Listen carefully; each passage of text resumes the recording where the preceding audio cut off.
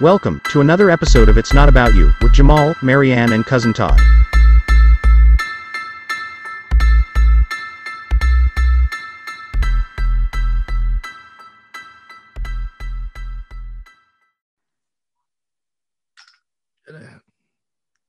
Ladies and gentlemen, welcome to It's Not About You with Jamal and Marianne. I am your host, co-host, Jamal Harrington. Marianne is not with us at the moment. She's on assignment. I'm kidding. She's actually is she moving to her new home? She's moving into a temporary apartment someplace. While she's selling her house. Yeah. Her house is on the market and she's, got a temporary place. Sounds like she's got an awesome 4-star, not really, apartment. And I don't know if you saw what she said in the thing. I was like, the way she said it was like it's a dump, but at least it doesn't have a slumlord. And I said, did you say did not or does? And she's like, does. I was like, oh, okay. Not sure where she found this place. Marianne has been very busy with the whole selling her house and then in the process of buying a home. So finding a new place, yeah. Yeah, she's been pretty much diligently working on that. So, and on top of that, ladies and gentlemen, if you're listening now, we're not recording at our usual time either. Right now, we usually record Sundays at 1 p.m. Pacific time, 4 p.m. Eastern time. As of now, it is midnight Eastern time, 9 o'clock Pacific time.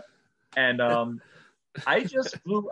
The reason why we're doing this, and this is all my fault, I hold myself responsible, which is the reason why we're not doing a live stream at the moment, is because I just kicked off my tour, my I Am Smiling comedy tour, and I just flew in from Charlotte. And I got to tell you, I had what could have been possibly the worst weekend ever that blossomed into a holy shit, positive weekend. And first of all, I do want to give a shout out to a few people out there. First of all, I want to give a shout out to Studio 13 in Cornelius, North Carolina. They really just for allowing me to do a comedy show in their space. It was a really cool venue, very nice. They pretty much let us run wild. And then the comedians that were on the show, I want to give a shout out to Brian O'Neill. I want to give a shout out to James R. Hustle, and a special shout out to Aaron Camp, who, I will say this, 12 hours before the show, we had maybe 4 ticket sales, and I was debating on canceling the show. Everything that could have went wrong did. Now, we had Jonas Barnes to feature on the show. Unfortunately, he was unable to do the show. He was having some ID issues and whatnot, which didn't allow him to travel. So, and very funny guy. Jonas is very funny. And at least he gave me ample time. So I give him grace. Like, I won't break his balls about him not being able to do the show, because I knew if he could, he would. Jonas is not the type of guy that would bail on a show, especially last minute, like my host did. My host bailed on. Here's the funny thing, guys. For those of you who want to be comics, for those of you who are young comedians, for those of you who are not features yet, for those of you who are not even headliners yet, I have this thing.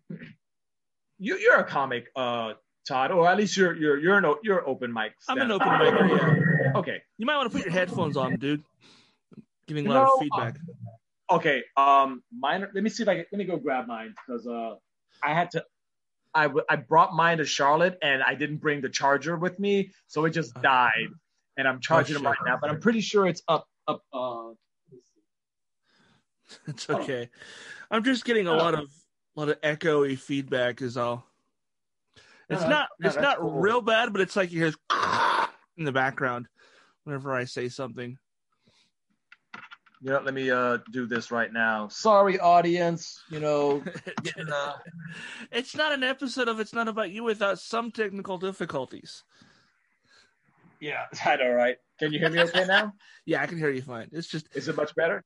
Yeah, because what it is it's every time I speak, I'm hearing myself echo in the background of your place. Okay. It's kind of this muffled... I'm in an echo chamber. Yeah. No. But yeah, so if I put you, or a producer or a headliner puts you on a show, like, first of all, let me speak with my experience. Once upon a time I was an open micer. Once upon a time I was a very young stand-up comedian. Not even a feature yet. I was just a guy doing guest spots. But if a comedian asked me to be on his show, and he sends me a flyer of the show and my name is on it or my picture is on it, I would be damned if I don't do everything I can to promote the show. Right. The thing is, even if I'm doing 5 minutes and I could get, X amount of people on the show, that's people looking at me do 5 minutes or 10 minutes. And, they can say, oh my God, that one guy that, did his 5 or 10, he was really fun. You know what I'm saying? It's all about, you want as many people to see you as possible, no matter how much time you're doing. Now, I had a host and I had a guy who was doing a guest spot on the show, and I ended up having to, our host bailed. Now here's the thing. One thing that you don't want to do, guys, you don't want to post up the day of the show that you're supposed to do that you got a last minute call to do a show in another state, and then wait to tell the person you were originally supposed to do the show, i.e. me, that you're not able to do it. First of all, it's like, okay, that's kind of fucked up that you would bail the day of the show. I mean, we're not even talking like 12 hours, So that was one issue that I had. Another issue is I had one guy that did not actively promote the show. He would promote all of his shows that he was on, but no mention of my show. So I was like, wow, I didn't feel comfortable having him on the show if he wasn't going to promote it. So I sent him a message, stating why I had to pull him from the show. Now, 12 hours before the show, it's me and this other comedian, Aaron Camp, who, by the way, not only saved the show, but he was able to find 2 amazingly talented replacement comics, one to host, one to fill in. And he was able to get as many people as he can to come to the show while I was in the air. Oh, shit. Yeah. Like, I mean, I don't live in Charlotte. I don't know, I don't know people in Charlotte. So, to have, and the thing is, like, what I could have done is I could have been a complete dick and brought a bunch of New York comics down to Charlotte and just put together a show. But the reason why I didn't do that is because, I didn't want to disrespect the Charlotte comedy scene like that. I wanted to see what Charlotte had to offer as far as the stand-up comics go. So, and it's a great way to network, and get to meet people and whatnot, and that's the one thing that, that I miss, about comedy via pre-pandemic or during the pandemic, is you didn't really get to network as much with the comedians face to face. We ended up having to do it via Zoom or at a Zoom show or something like that. So, Aaron Camp, good dude, great family guy, great family man.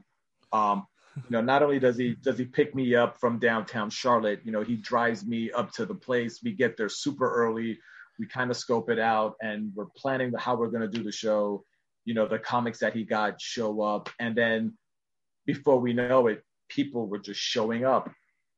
some of them showed up 20 minutes after the show started, wow.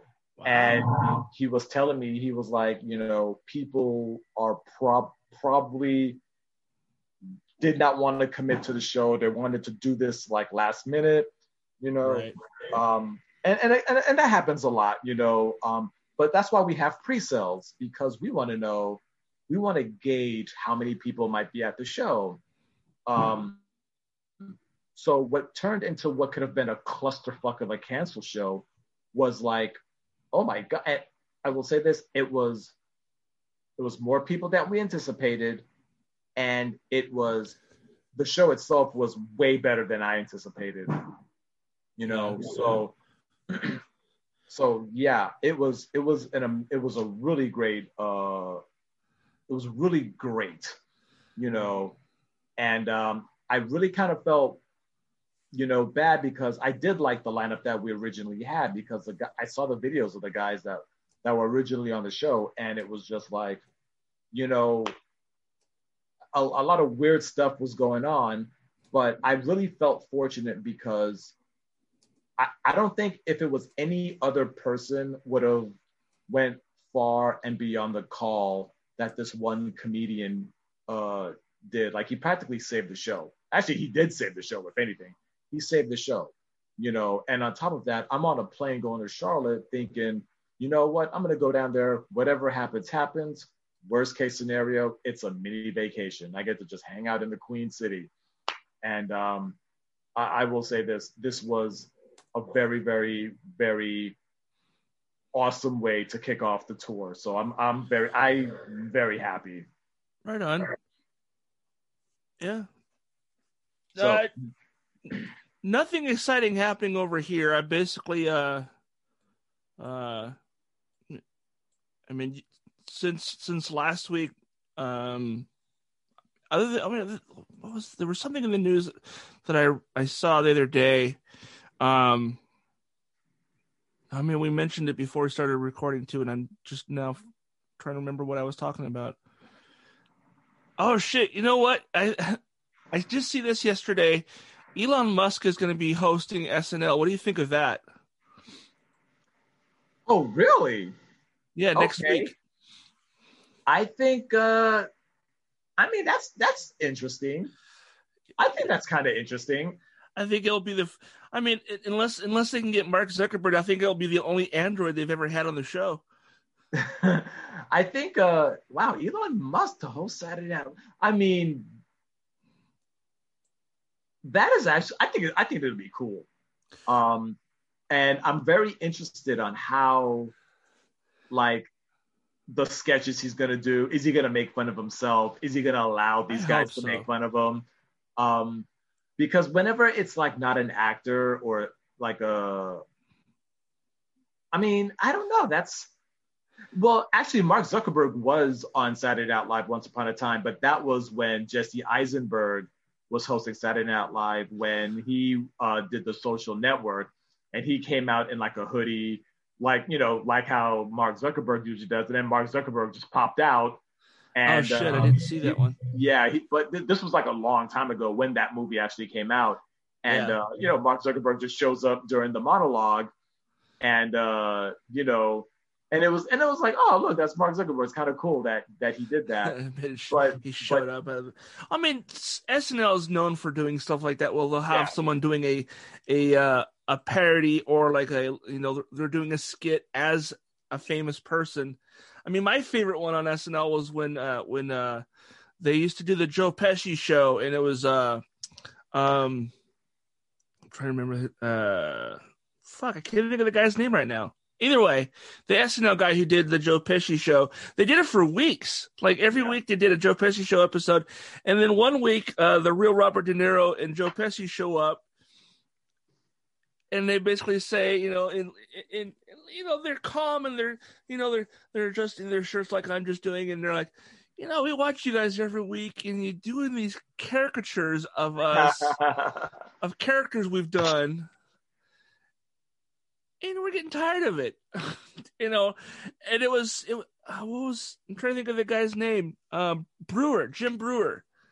Oh, okay. It was back. It was back in the 90s, I think. Yeah, it had to be in the 90s for sure. Early 2000s and the 90s, and there's video of it online someplace. If you do a search for the Joe Pesci show with the real Joe Pesci, you'll see it. There's video of it, and I think it's probably actually on Hulu. It's probably a clip on Hulu, but it's really funny. It's like the first time they did that, and then years later with I think it was Andy Samberg was doing a bit on the Weekend Update as Nick Cage, and the real Nick Cage comes out with him as he's doing this caricature of him. Yeah, that one was really funny too. But oh yeah, I love it. I love it when they surprise the audience, and as well as the cast member who's doing the impression. That's what cracks me up the most, because they always usually have like this like surprise look on their face, like, oh shit, I'm in trouble.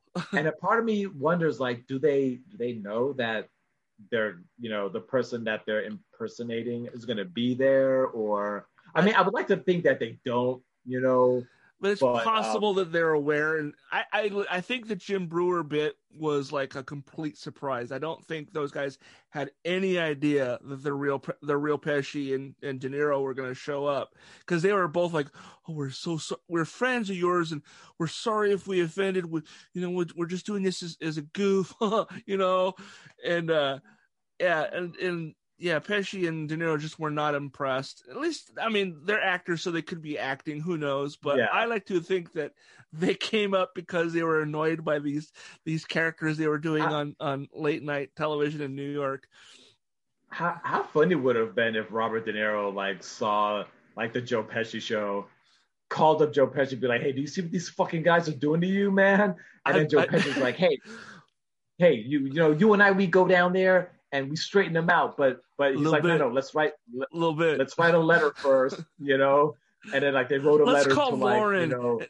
Let's call Lauren and talk to him. And Lauren's like, you guys should just come down and fuck with them. Yeah, exactly. He's like, oh, you don't like what they're doing? He's like, why don't you come down here and do something about it, you pussies? No, actually, I think Lauren's probably the kind of guy that would be like, you know what, come on down and show them how you don't appreciate what they're doing. Yeah, I mean, he's like, if you show up and tell us how you feel, we won't do it anymore. Like, just, I think the crowd will get a big kick out of it. Yeah. And I can just imagine Robert De Niro just sitting there with that mean mug on his. I'm gonna actually watch the video after this. We're just sitting there mean mugging, they're just staring down Jim Brewer. They just walk in the door and they're just standing there like this, with their arms like almost flexing a bit, but they have their arms down like this, and they're looking at each other like, the fuck is this shit? What I would love to see? I would love to see Kate McKinnon doing like Giuliani and having Giuliani sitting in the crowd. Oh God. Well, I mean, if Giuliani is lucky, he'd probably be sitting in a jail cell. But yeah, if he's lucky, right?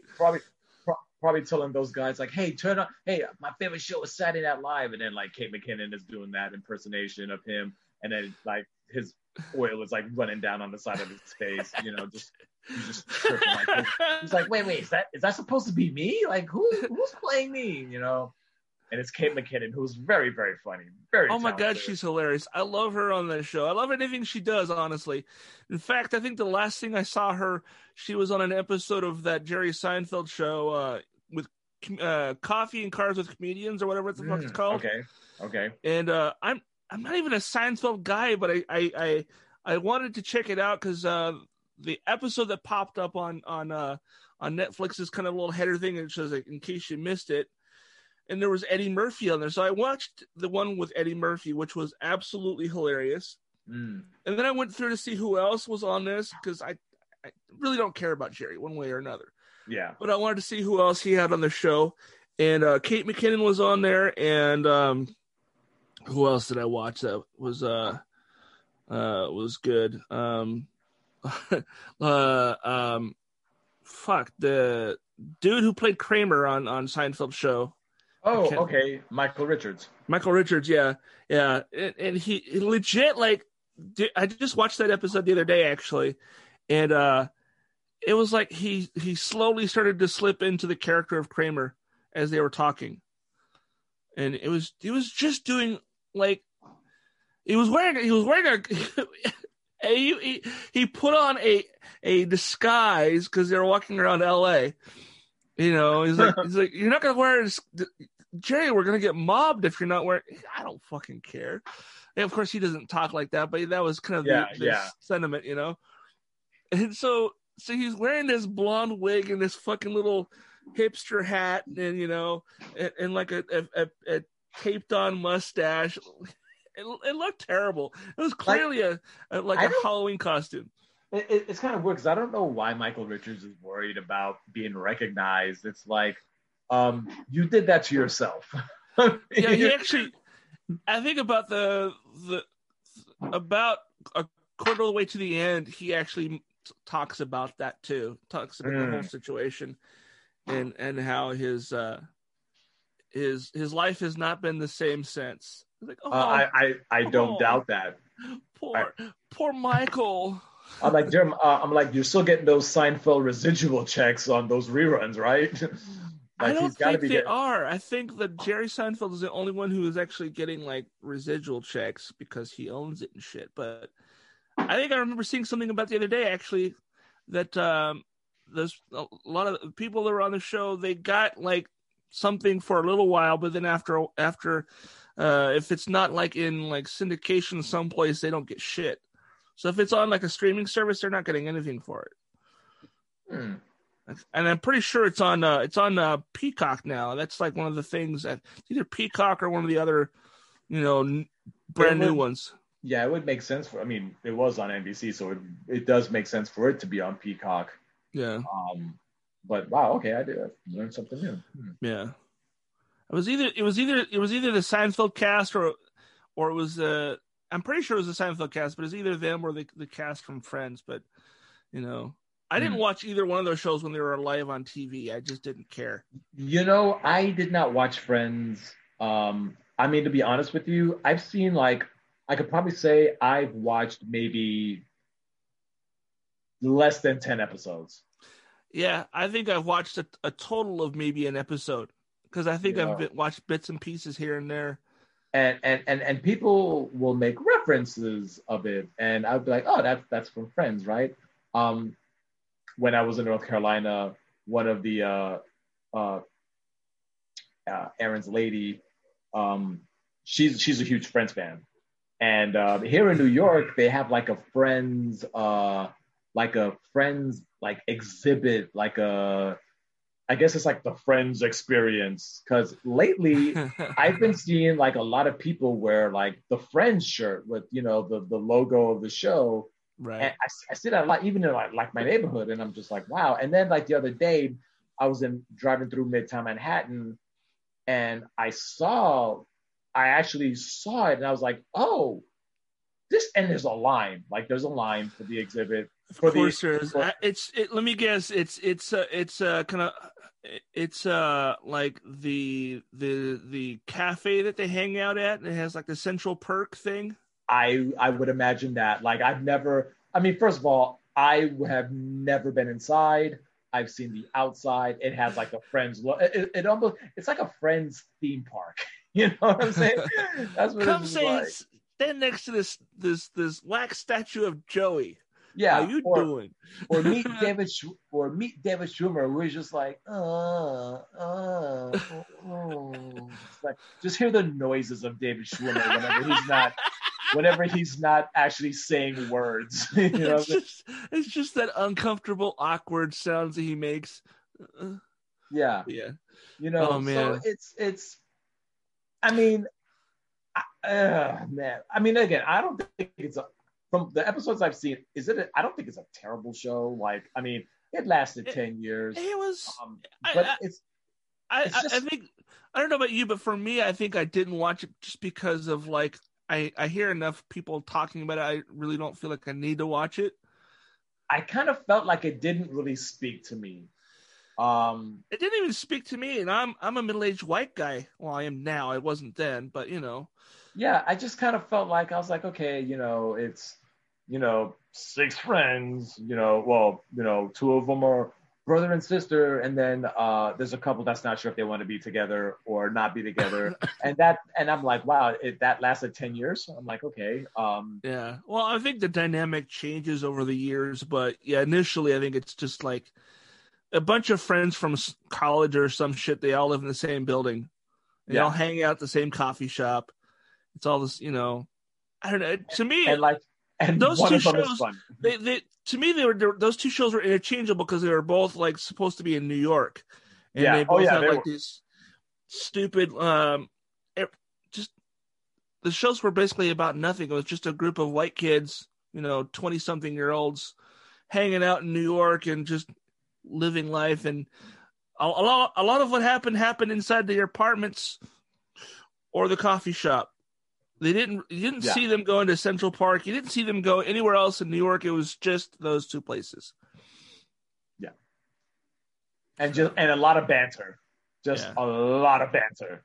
I mean, not for nothing. I'll watch a few episodes of Seinfeld. I think Seinfeld's funny. I think a show about, because Seinfeld, I mean, I watched Seinfeld and I watched Curb Your Enthusiasm. And Curb Your Enthusiasm, it's so crazy. It's such a funny show. Isn't that like a reality show, Curb Your Enthusiasm? I think it's like an unscripted. It's almost like, it seems like it's unscripted. So it's an improv show where they're given like some direction and they just kind of, and then just wherever it goes, it goes. Just goes with it. Yeah. Maybe I'll have to check. I never watched that largely because I knew it was made by the same people that did Seinfeld. I was like, I didn't like Seinfeld, so I'm not sure if I'm going to like this other one. I think, although if I watch it now, I might actually enjoy it because I'm a middle-aged white guy. Curb Your Enthusiasm, I would say, is like a much darker version of Seinfeld. You know what I did watch recently, and I'd never seen an episode before. They're available on Amazon Prime. Is the show Friday or Fridays? It was like a mid-70s, early 80s variety show that was.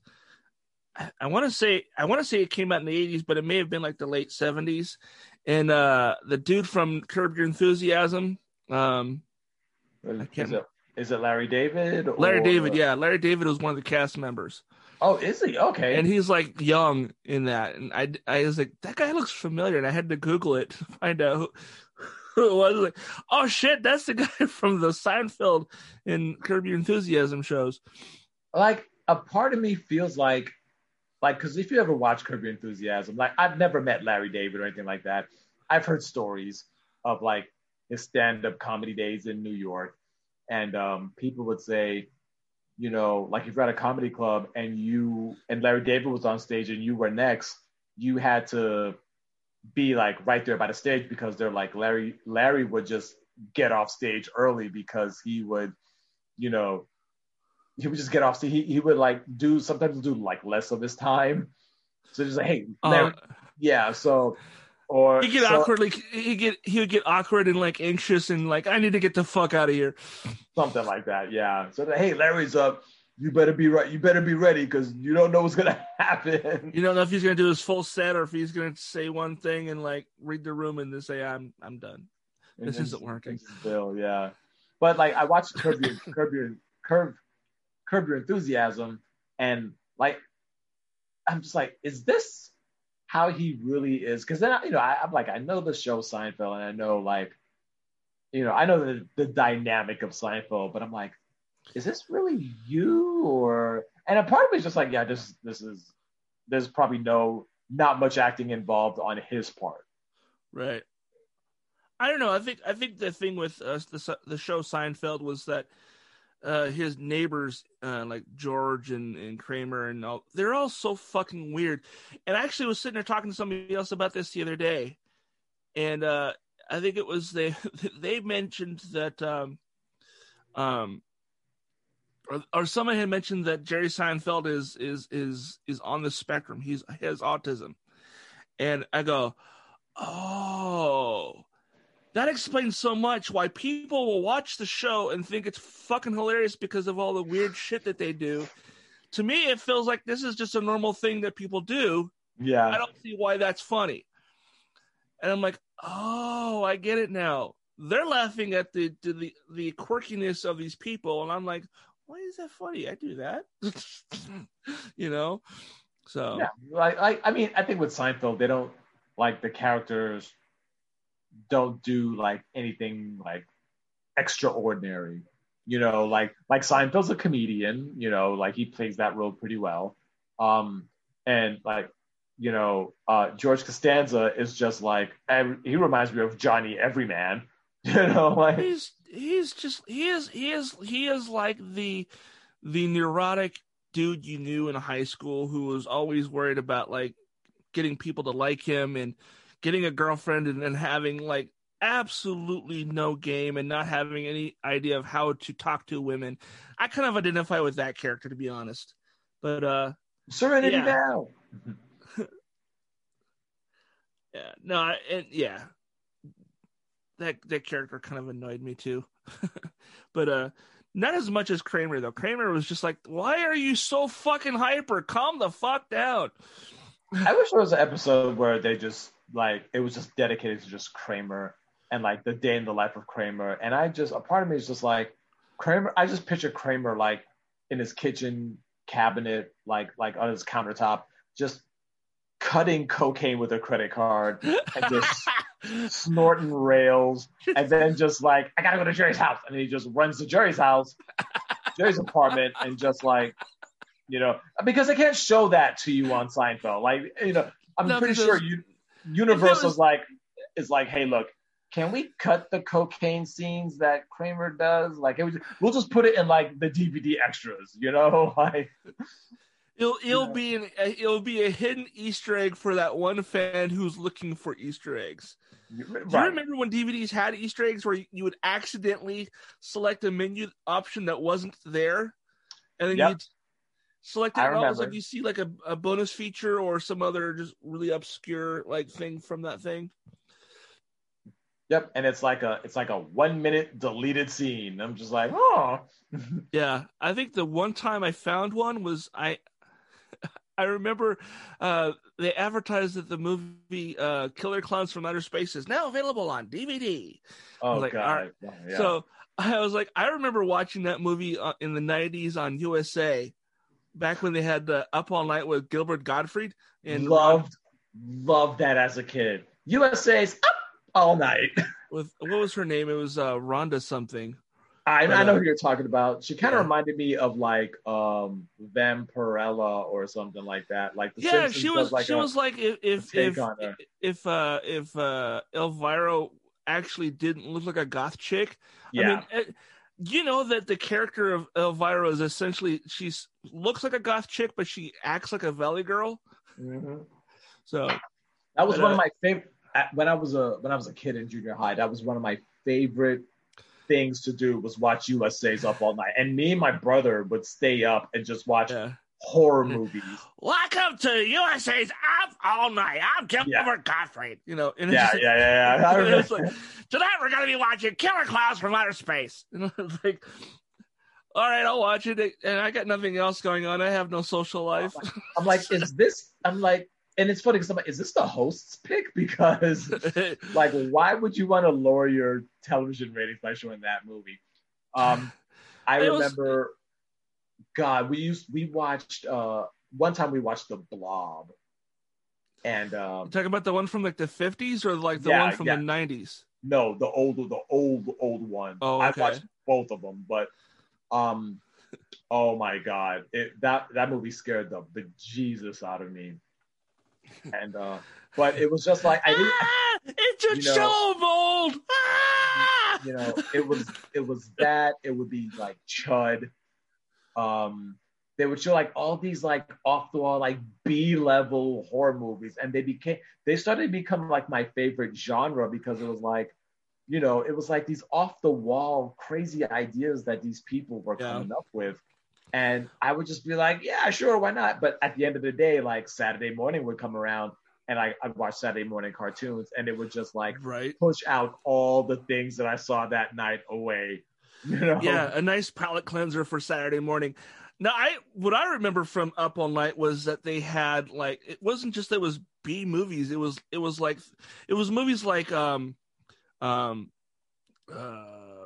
Porky's and Revenge of the Nerds and Police Academy, all these raunchy comedies as they're called now, but those are the movies I really liked watching on there.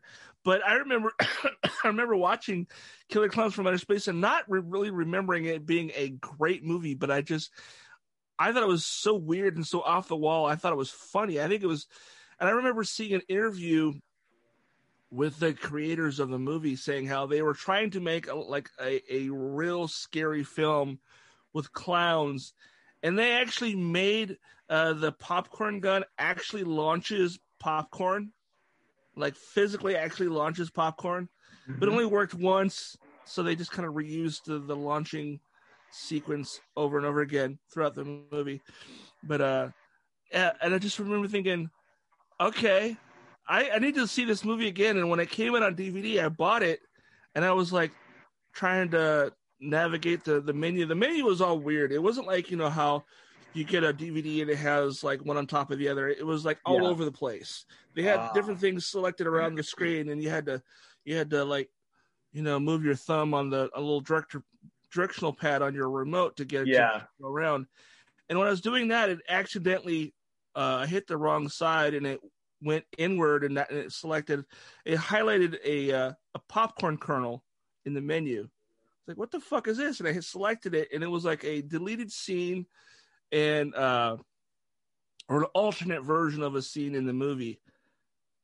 So I was like, oh, this is kind of slick. So and after that, I became obsessed with finding Easter eggs on DVDs that I would buy. And you figured if you bought a DVD that costed more than $20, it would have at least one or two, or or it would have a lot of cool bonus features either way. I mean, usually with the DVDs, it would say, like bonus features, or like you could tell if it's like a plain DVD, it has like nothing on it, just then it's like, okay, there's no special features on there.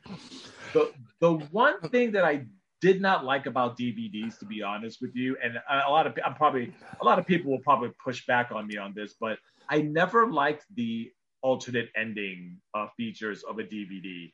I'm like, why put that in there? I bought a movie. One of my favorite movies is actually Ronin. It's almost like it's a samurai film, right? No, not this one. This one. That's the Bob De Niro movie, right? Yeah, Robert De Niro's in it. Jean Reno is on it.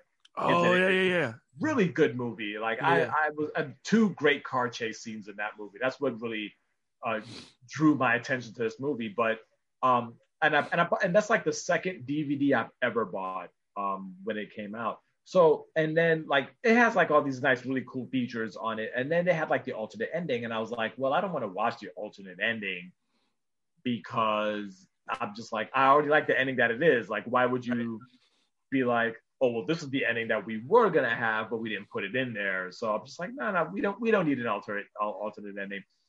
Yeah. But I watched the alternate ending and I was like, this is not really an alternate ending. What it was it was a scene that they didn't add into the movie, but they called it an alternate ending because I'm like, oh, you could have ended this movie like, you could have added that in there and it wouldn't have like made the movie worse or it would have changed it. Yeah. So I was never like a huge fan of like, well, and check out the 6 alternate endings we had. I was just like, 6 alternate endings? I don't want to sit through 6 alternate endings. I think the last time I had a DVD that had an alternate ending, it was the Will Smith movie, I Am Legend. And the alternate ending was actually better than the one that was in the theaters. I was just talking to somebody about that movie whenever I would... Like, I always use that movie as a reference when I'm describing what May, March, and April of 2020 was like in New York. It was just like I Am Legend. Oh, dude. Were all your neighbors like fashion mannequins? They might as well have been. Like the department stores were definitely just empty with just mannequins in there. Hey Jim, how's it going, buddy? I mean, I wouldn't put it pass myself to walk up to like a mannequin who's like half naked and to be like, do that. But it was just I walk up and grab her boob and just go, Yeah, and it'd be like she's not complaining. I Am Legend. I thought it was a terrible movie. I didn't like it either. I watched the alternate ending on because it was on the DVD, but it was actually it belonged to a friend of mine. Actually, I think it was my roommate at the time, and he goes, "I just got this and it has an alternate ending." I was like, "I really don't want to watch that movie again. That movie was terrible."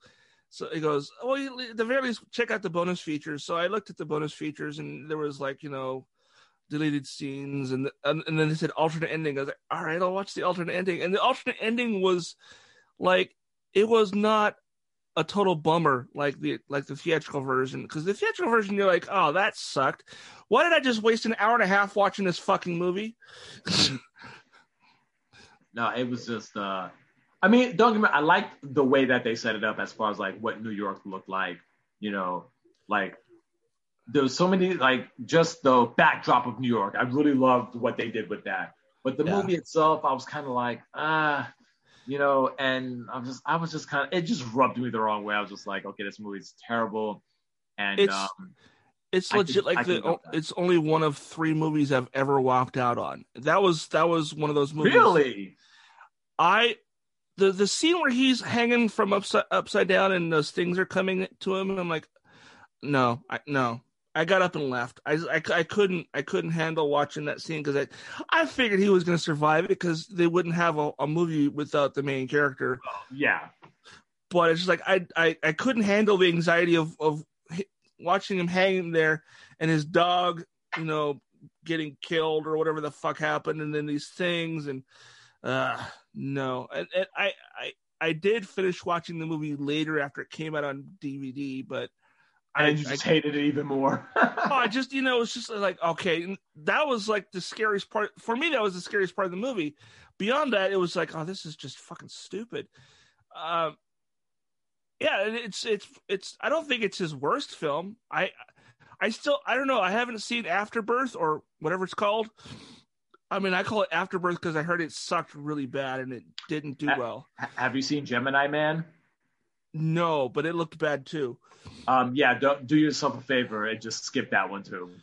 Isn't that basically he plays 2 parts? He's like the younger version of himself and his current age, and the younger version of himself even doesn't really look like him. It's like they should have just fucking put Jaden in there as the younger self and just called it good.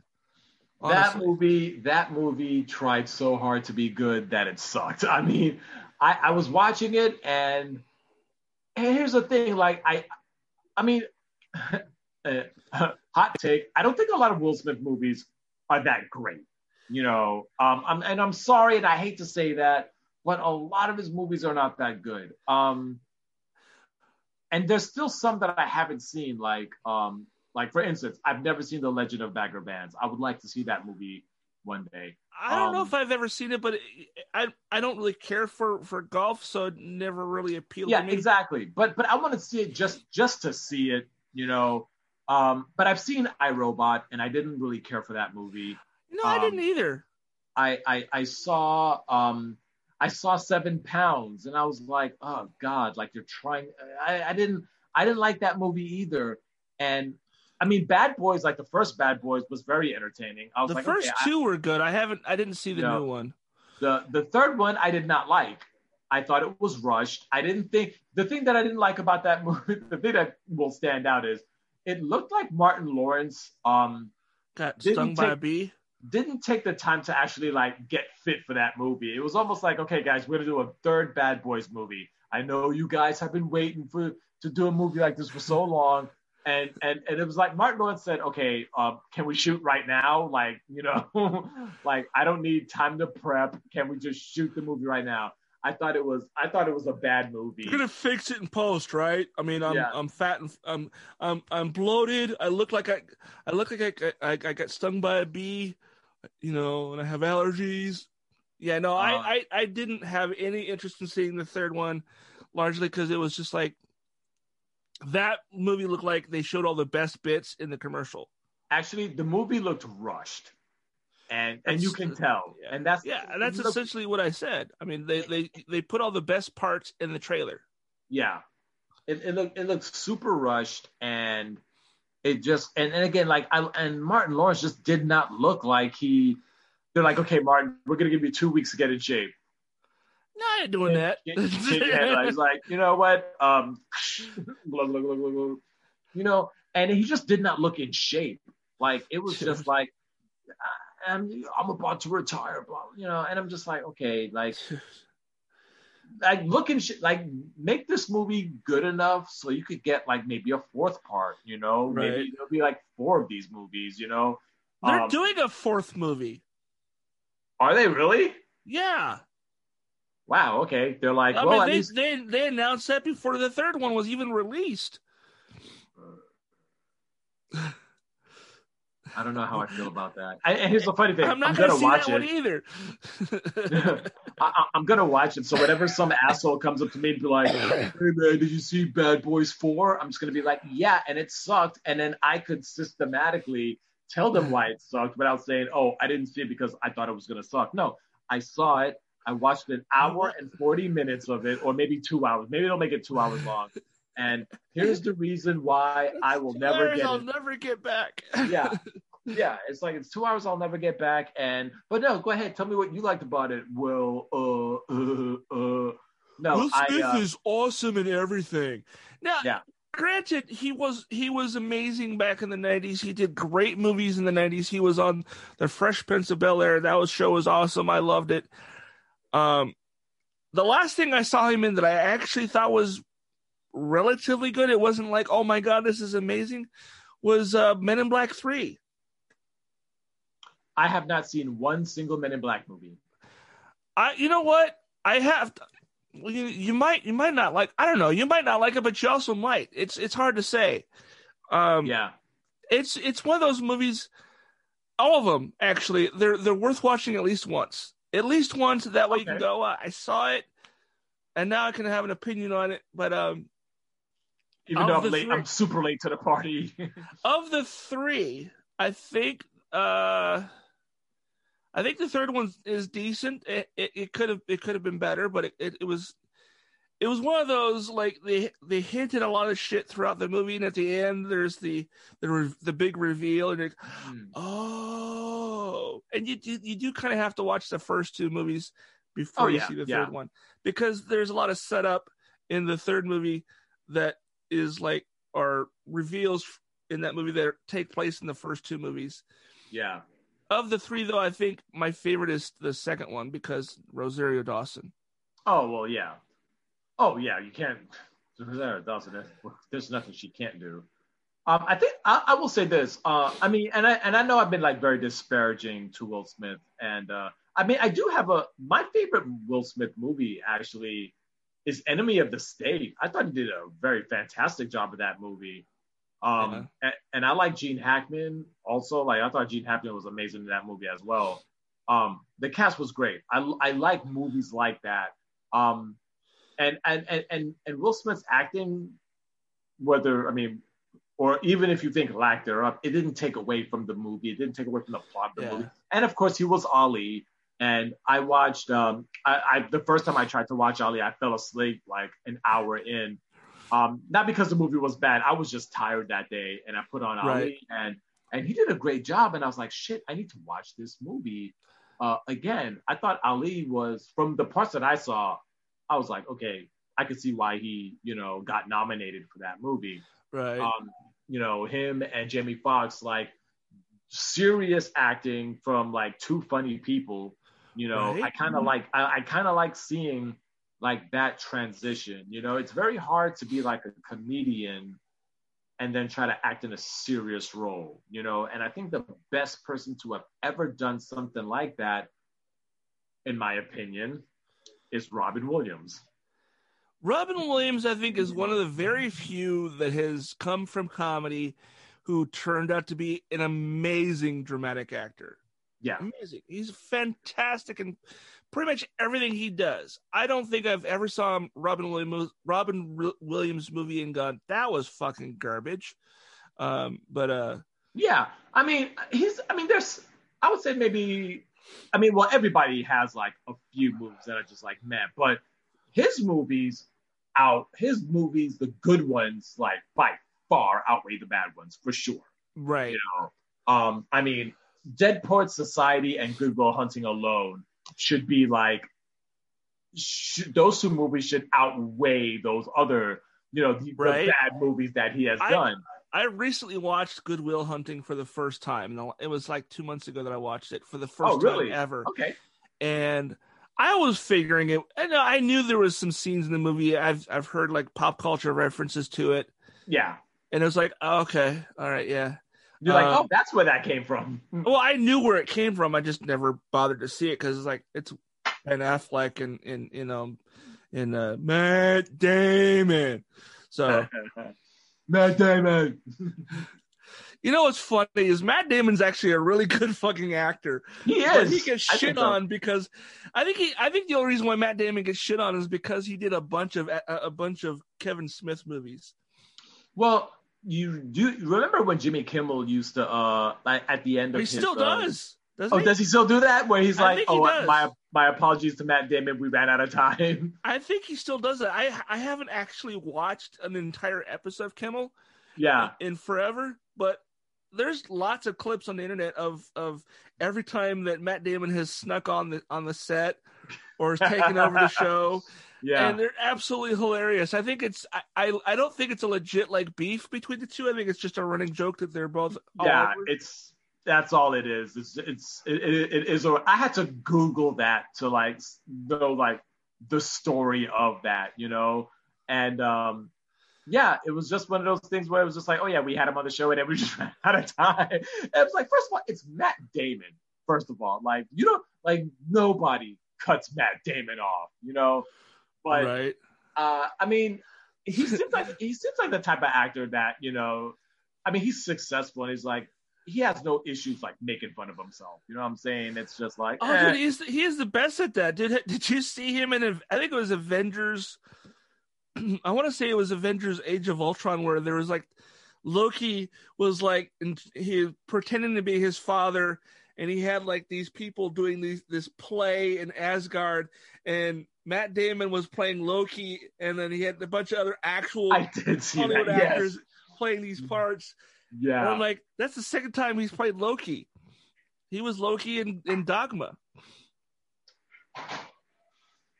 Yes, he was. Yes. Oh, that's right.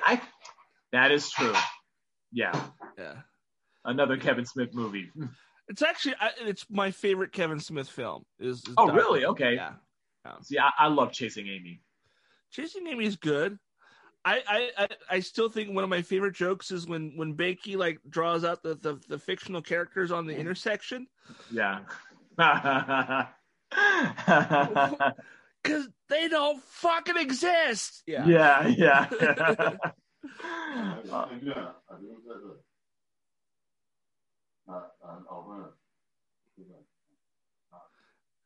That's my dad interrupting my show, ladies and gentlemen. Hi, Jamal's dad. Yeah, right.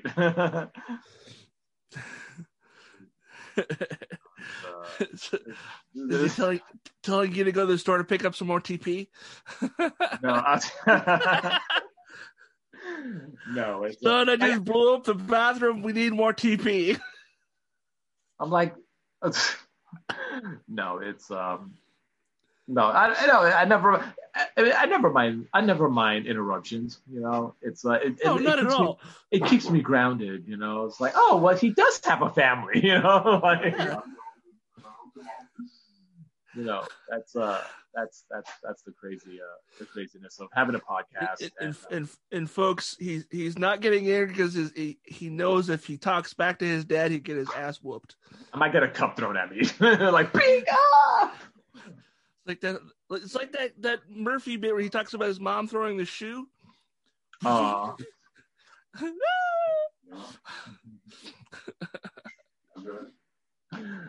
man.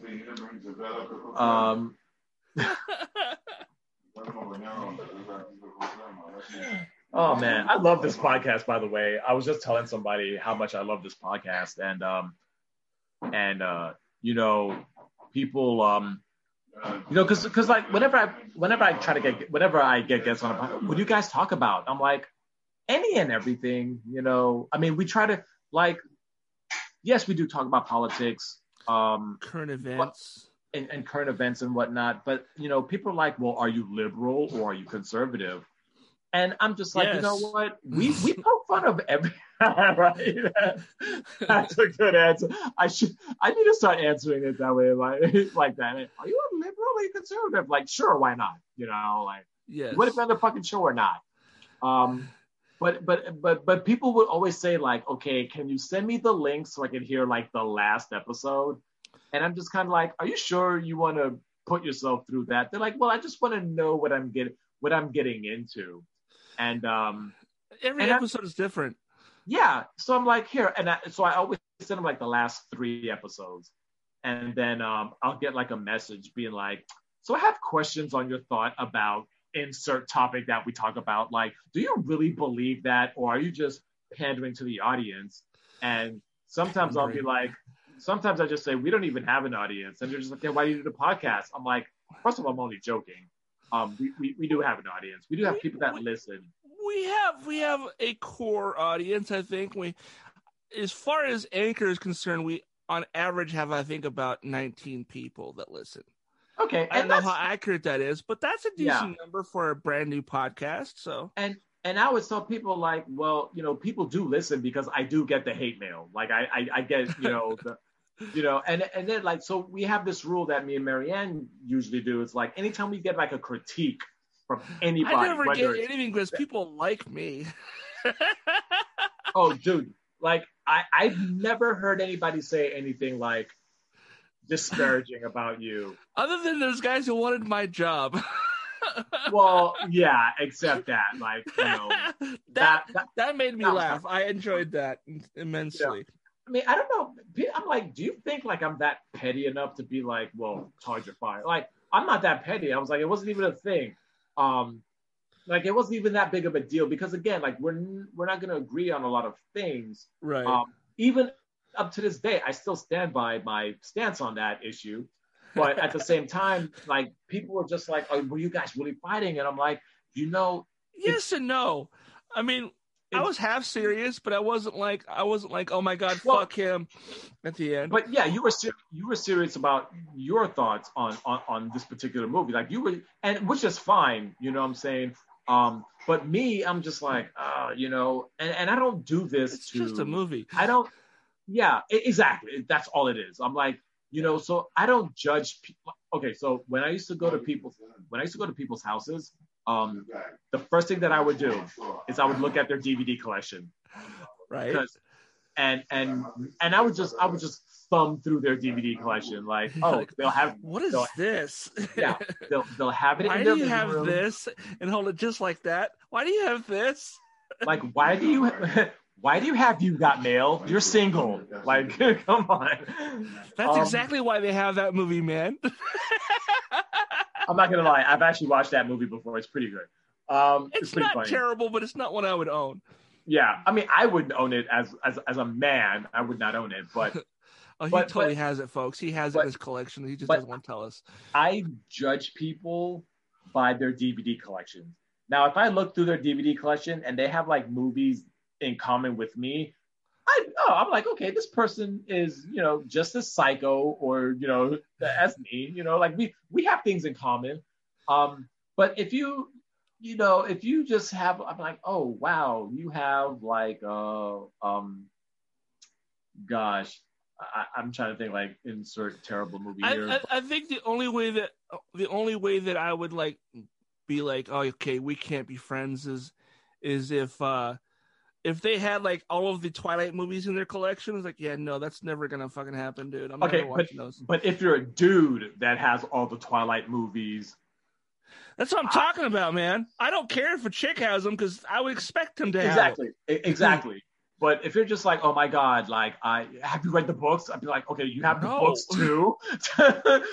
You're a grown ass man with the movie and the books.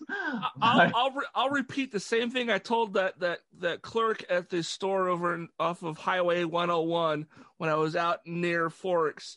They had a sign in their door that says "Bitten by Twilight," and I asked them about it. He's like, yeah, we were in the movie. Haven't you seen it? It's like, do I look like a 12-year-old girl or a 30-year-old woman? No, yeah. I'm not the demographic, and I'm single, so I'm never going to see it. Like, if you're a dude with 50 Shades of Grey, the DVD, and the book, like, you're not, I'm convinced that... I've never seen that, but I do have The Secretary. Does that count? The Secretary. Yeah, James Spader. Oh, I love James. Maggie Gyllenhaal. Huh. Two people who like to be spanked. Yeah. Maggie Gyllenhaal.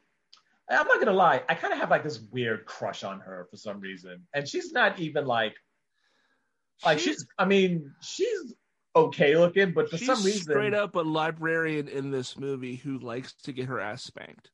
Oh man, I would have done that movie for free. Like I would have done James Spader's. I'd be like, "What do you guys pay me? Oh, nothing." I'd be like, "Okay, where's my marker? Like, where am I standing?"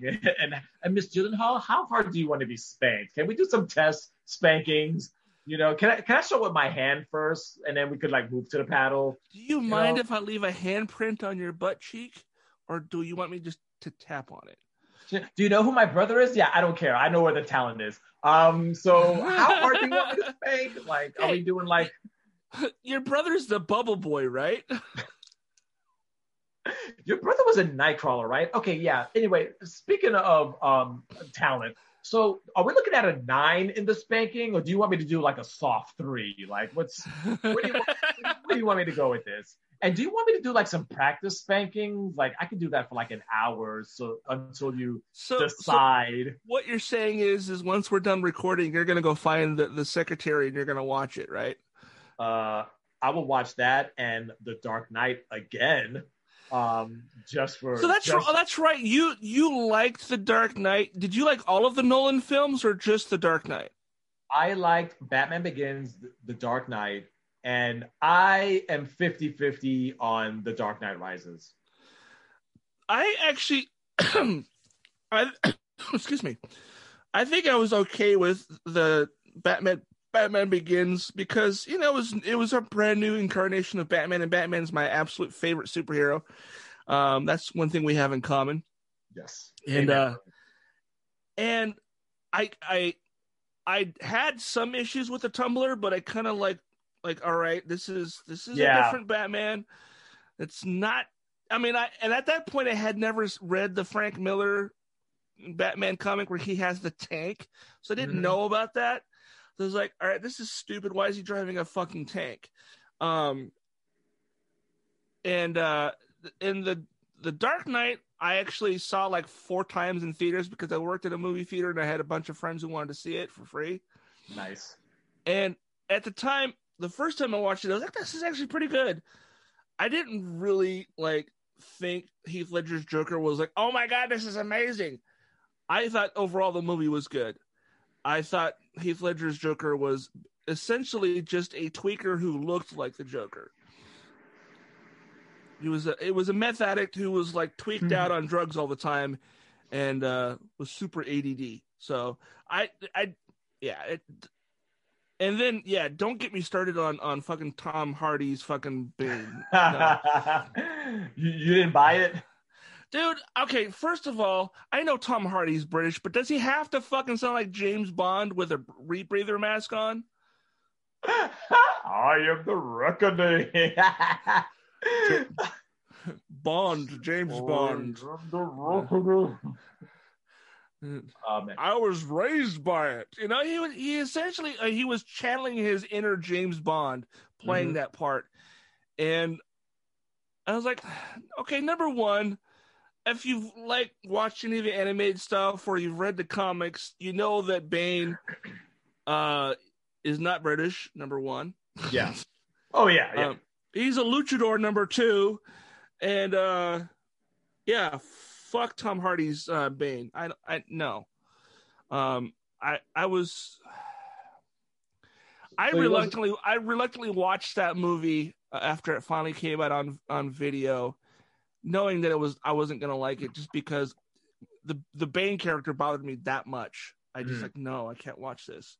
But I mean, I watch it. I mean, I when I say I watch it, I tolerate it, But as a Batman fan myself, I could, as much of as a fan I am, I think as far as like motion pictures that of the Batman movies that came out in theater, there are more terrible Batman movies than there are good ones.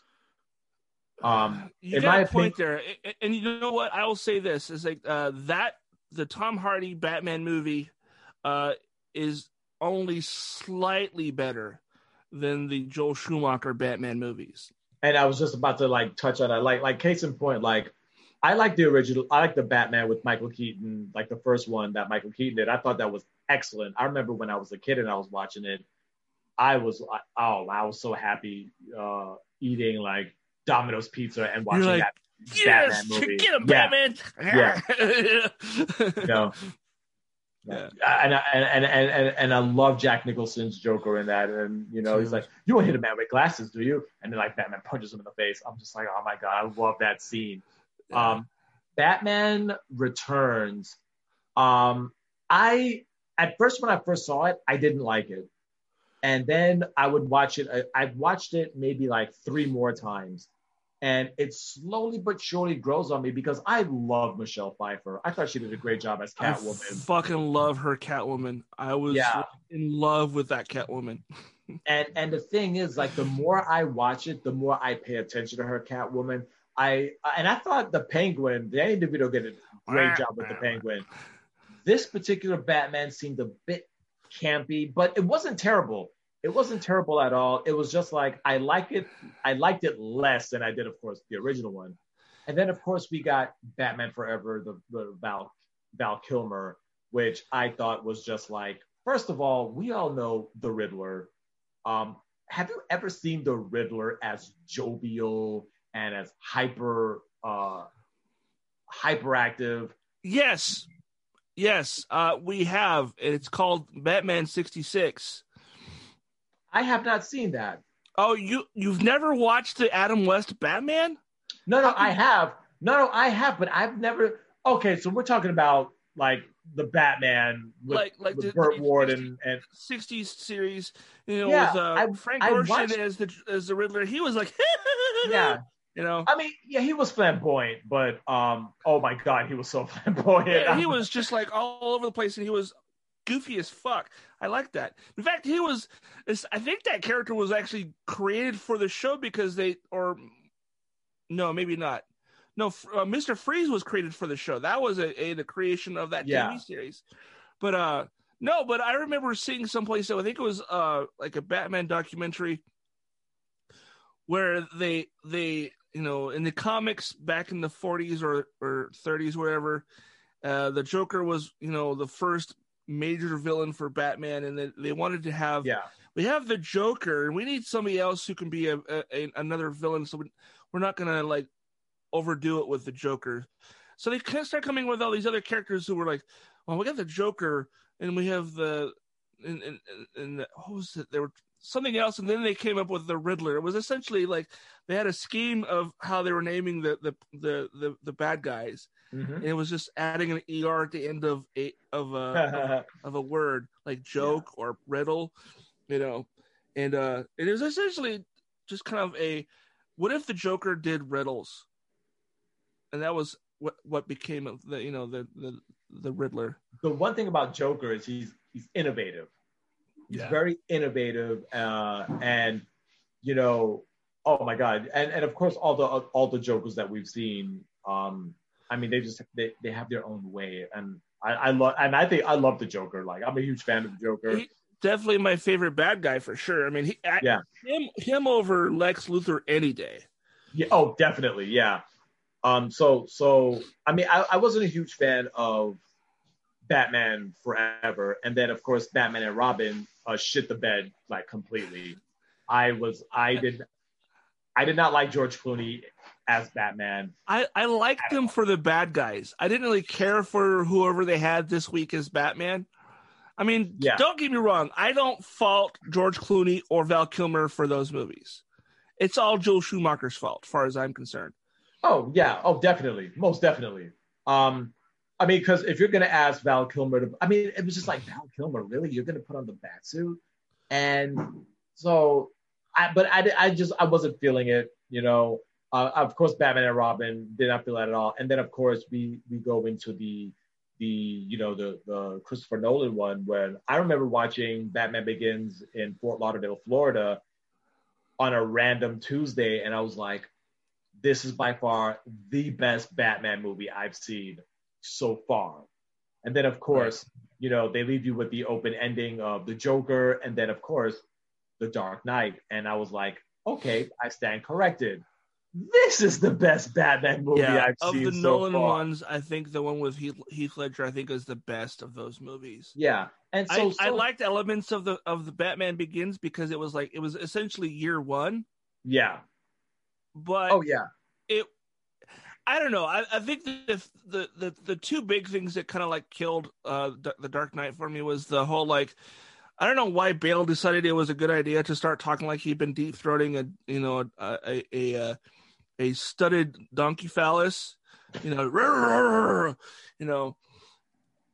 just stop it with that shit. You don't need to do that. You didn't do that in the first movie. Why are you fucking doing it in this one? Yeah. And then, of course, after that, now so far, I mean, I think we got like 2.5 decent Batman movies. We're already at like 6 or 7. And of course, we had the Ben Affleck. Oh my God. I'm sorry. He's right up there with Michael Keaton as far as I'm concerned. He surpasses Christian Bale as Batman as far as who does it better. Ben Affleck? Yes. You like Ben Affleck better than Michael Keaton No, he's like neck and neck with Keaton. Keaton will always be my Batman, but if there was to be a successor to his Batman, it would be Affleck's Batman. I will say this. I liked Affleck as Bruce Wayne. Like, he did a really good job with Bruce. Like, the first movie he did, I didn't hold Ben Affleck responsible at all. Ben Affleck is a semi decent actor, and I thought that him as Bruce Wayne, he did a really good job as Bruce Wayne. But as far as overall movie, I didn't think Ben Affleck ruined it, because I was like, oh wow, he's actually doing a good job. Dude, to me, it was just I'm like production. I'm like, the director kind of dropped the ball on certain things. Yeah, like I said, I don't think it was not Ben Affleck's fault that those movies weren't that great. Yeah. I liked him because he was the Bat. That's the only reason why I like those movies, is because he's the Bat, and his version of the Bat is probably, like I said, my second favorite Batman to Keaton's Batman, and it's really? Okay, yeah. He's an older Batman. He's been doing it for decades, and he came out of retirement because of Superman. Yeah. So I mean, he wasn't playing the socialite, like I'm trying to find the next Mrs. Wayne for tonight. Yeah, kind of thing.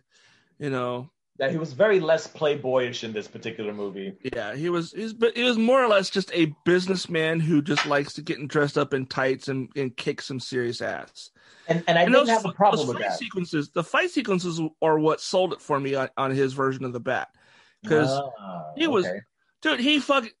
did you see him working out in that fucking movie? He was fucking lifting up those gigantic fucking tires and shit. Yeah. And then he took on like 6 people all at once, put that one guy through the floor. I'm like, okay, this is straight up out of the video games. This is the kind of fighting we need to see in these movies. Yeah, no, I agree. I mean, I thought he did a really great. I thought he did a really good job with what the direction gave him. You know, Right. I think just his thought, bat could have been better, but I think it Yeah. was awesome for what we had. yeah. And of course, I was a zero fan of. I did not care for the Justice League. I never wanted to walk out of a movie in my entire life. Are you talking Yet about the had- theatrical version? Yes, I did Yeah, not like that was. I think the one thing in that movie that I liked enough to say, okay, this made it worth watching all this other shit for this one line. And when Barry goes, so what's your superpower? I was like, I'm rich. Yeah, I laughed so fucking hard. yeah, It was like, that's something. I mean, that's something Tony Stark would have said. exactly. Yeah. That's such a Tony Stark answer right there. You know, I just watched for like the 6th time the Matt Reeves Batman movie, which was supposed to come out in October, and I think.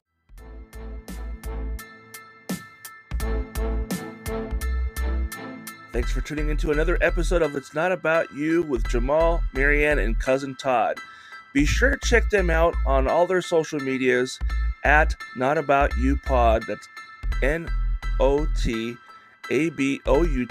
a letter U, POD, on Facebook, Twitter, and Instagram.